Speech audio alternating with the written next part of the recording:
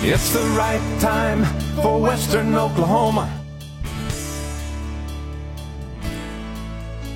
Hey, we're really happy to have this celebration of the National Guard, and we're really excited to have a couple of people on the program with us this morning. We have with us, first of all, Chris Canady. Good morning, Colonel Canady with the Air Guard. Good morning. Welcome to the program.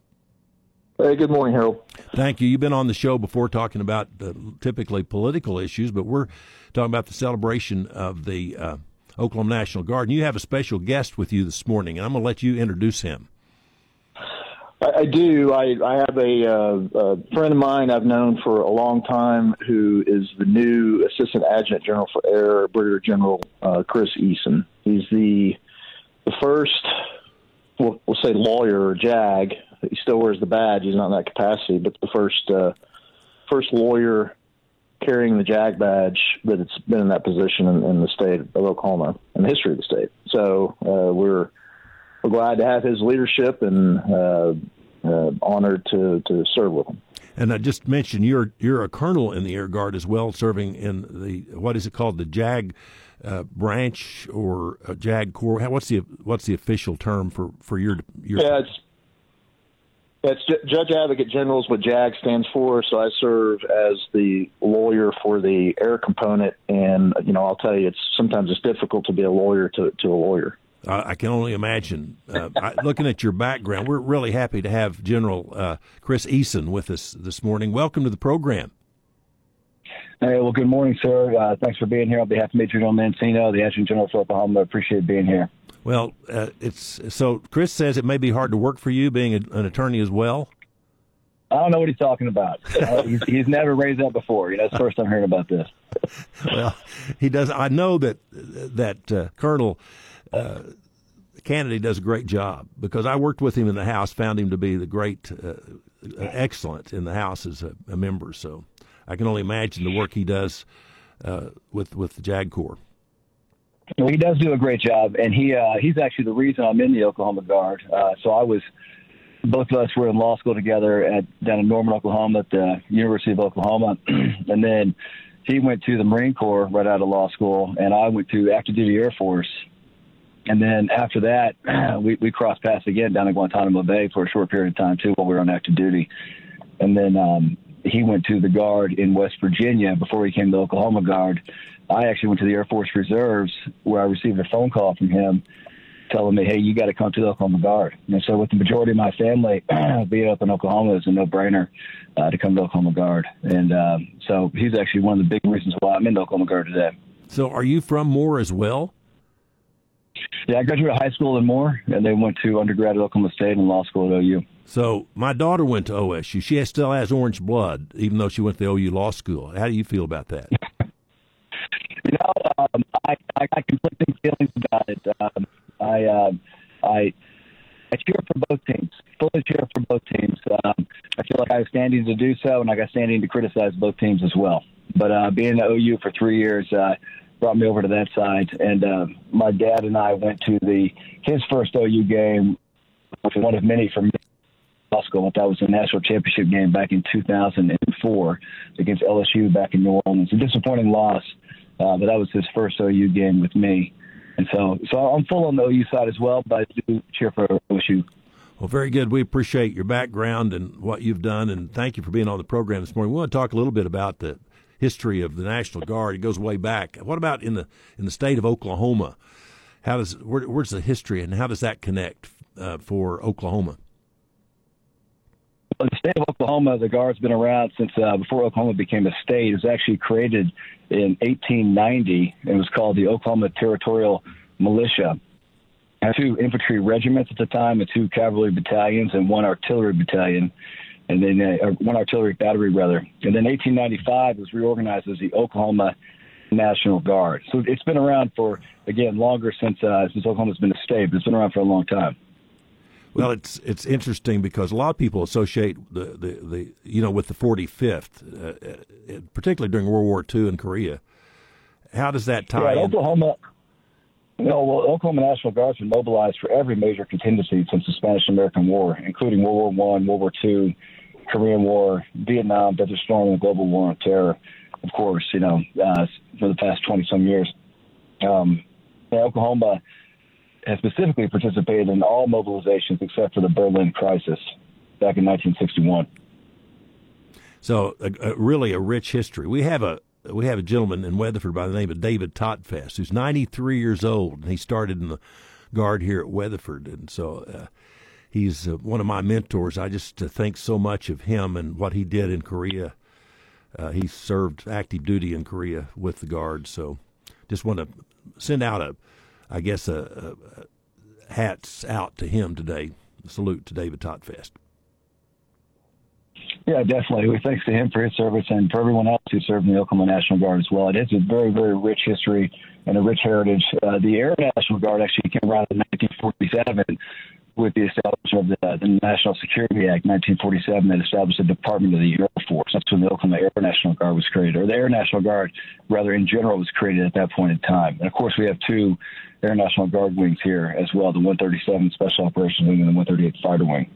So you were recently promoted as head of the Air Guard in Oklahoma, that particular branch, I guess, of the National Guard in Oklahoma. Is that correct? Yes, sir. My specific positional title is the Assistant to the Adjutant General for Air, so the Principal Advisor to the Adjutant General, to General Mancino, for all air-related matters. And there's two wings here, the 137 Special Operations Wing and then the 138 Fighter Wing. So the 137 Special Operations Wing is in Oklahoma City at Will Rogers, and the 138 Fighter Wing is actually in Tulsa, Oklahoma with F-16s. They also have a detachment, for those who don't know, down in Houston at Ellington Field down in Texas, and they are one of 16 ACA detachments. An Aerospace Control Alert mission is what the Tulsa F-16s are flying down there in Houston. And what that means is that they are responsible for the security of the airspace on the southern border along the Gulf Coast region for the United States of America. So one of the first missions here, obviously, is defend the homeland. That's what the Guard does. And the Tulsa unit is directly involved in that. The 137 Special Operations Wing is MC-12Ws right now, and they are one of two Air National Guard Special Operations Wings under the Air Force Special Operations Command worldwide. So they got the 193rd in Pennsylvania with the EC-130Js, the Commando Solos, and then they have the 137th here in Oklahoma City. And their platform, their aircraft, is actually a manned ISR aircraft. It's the only wing in the entire Air Force, including active duty, with that specific airframe. They are undergoing a transition right now, a wing conversion to an armed platform. But in the meantime, they are the only wing with the MC-12W. And both units, if I just go ahead and add this too, both units have been contributing significantly to the warfight effort around the world under pretty much every geographic combatant command during 2023. So specifically what I'm talking about is the 138 actually just returned from it was a 3-month deployment to the Middle East, and because of the current events over in Israel was extended, unsurprisingly, to 4 months. And so members of the 138, they all missed Thanksgiving with their families. Unfortunately, they all returned safely, returned home. Right at the beginning of this month, in December, they'll be home for Christmas.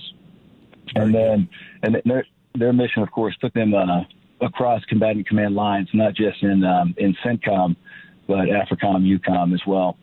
And then the 137th SAL, those civilian citizen air commandos have deployed to U.S. Africa Command and U.S. CENTCOM. And notably, they've also been all over U.S. Southcom. And so with SOC South, so Special Operations Command Southcom, their area of responsibility down there, they've been working on contingency planning, operations, and security cooperation. And specifically what I can tell you is, through the exploitation of full motion video, they supported ground force commanders in 3 different geographic combatant commands, including a presidential campaign against drug trafficking down in Southcom. A little bit about that in my civilian capacity with the Department of Justice. But the bottom line is both wings are in high demand, and they're both making great contributions to the warfight effort around the world. And we're thankful to all of them and all of their families and their employers for the sacrifices they make to allow these airmen to do their jobs. Quite honestly, I don't think most people realize how involved Oklahoma is in this type of command. It's amazing. Yeah, there's a lot going on. There really is a lot going on, and proud to be part of it. Proud to work with these people. So, most people, I got the opportunity a few years ago to D.C. and the Pentagon and tour and be briefed on the National Guard, and I don't think most people realize how important the National Guard is to our national defense. You might talk about that just a little bit. Yeah, so and I'll talk about it in the context of the the Army National Guard is the largest force, but for the actual U.S. Army itself, it's a massive, rapid rise in enabling and being a force multiplier to the joint force on a moment's notice. That's where they got the term Minutemen from, historical term there.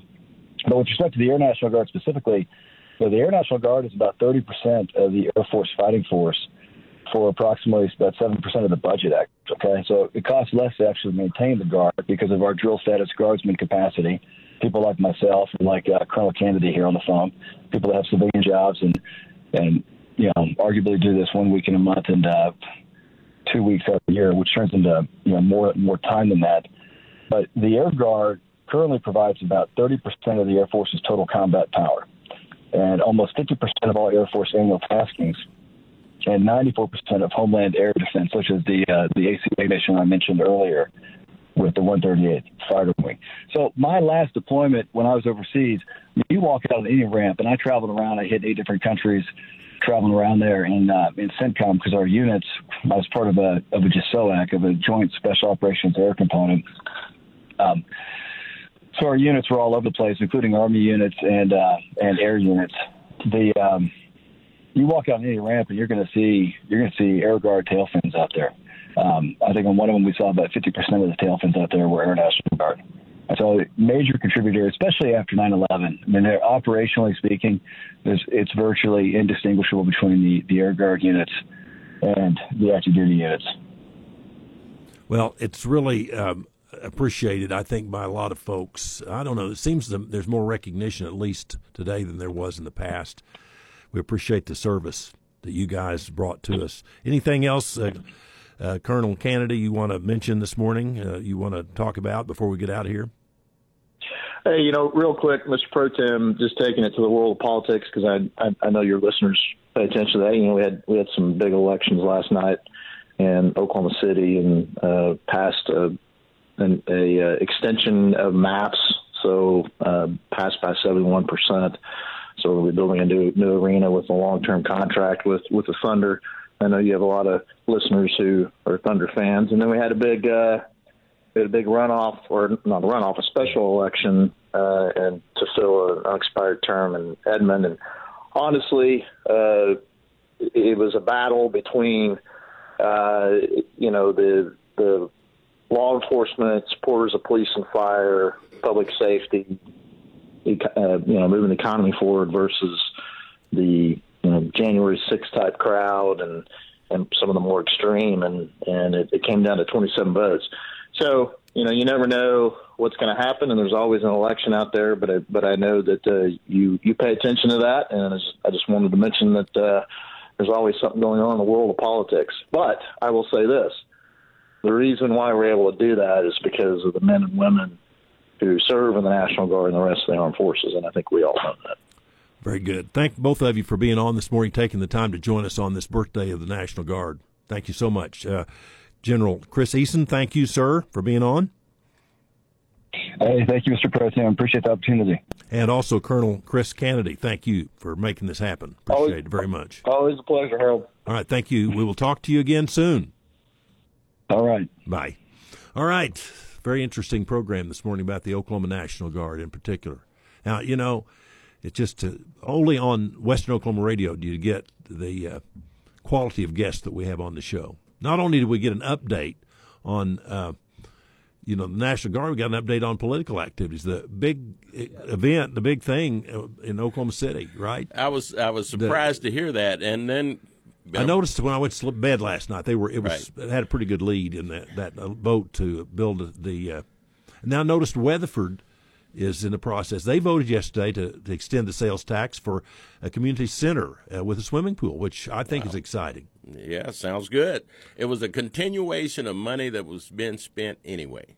Now, yeah, the taxes don't go up. Right. And here's the thing. The nice thing about it, people from coming in from Oklahoma City to Weatherford, and when they spend money, they bring those tax dollars to Weatherford. And those dollars mean a lot because you don't have to pay for the trash collection and all of the little services that the city has to do. You get these cats off that bring the same kind of revenue. Yeah. Get them off I-40. The more of that you get, the more that you're able to do, right? It's good money. We're going to take a quick break. We'll be back with final words here, and we have local and area news coming up as well. Yes, sir. I was wanting to know, why do the mummies love Christmas? Why do mummies love Christmas? Oh, there's so much rapping.